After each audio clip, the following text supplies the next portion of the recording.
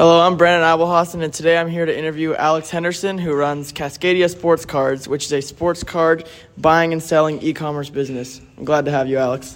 Thank you for having me, Brandon. So I got a couple questions for you today. First question, what prompted you to get into card selling in the card market? I don't know. I think it was a combination of things, but ultimately I'd sort of seen my dad collect them as sort of a hobby since I was a kid, and he didn't really collect them. He sort of brought me into it when I was young, because he did it when he was sort of my age then, and then sort of grew from there. And I realized there was an opportunity to make money, and I knew that I had a lot of sports knowledge just as I had played varsity basketball and varsity baseball, and I used that knowledge with sort of my love to make money and sports in general, and it sort of spiraled from there. Very interesting. I love that. Second question, what type of research goes into the card selling or players you invest in?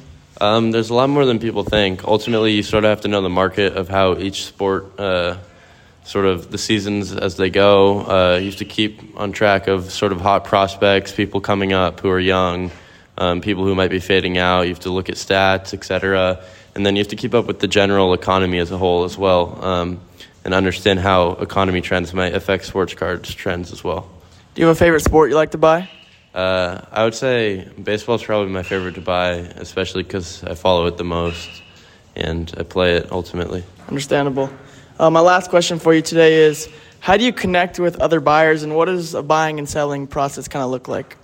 To connect with other buyers, there's lots of ways, but ultimately I use sort of main social media platforms like Instagram, Facebook, Twitter, and you can also use eBay and other sort of selling platforms, but I would say I mainly use eBay and Instagram and Facebook. And then the second part of your question was?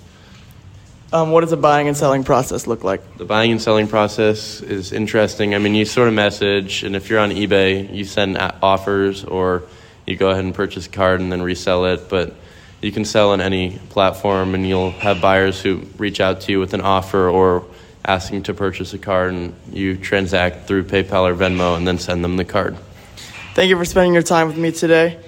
Thank you for listening in. This was Brandon Abelhausen from KMIH 88.9 The Bridge. Thank you.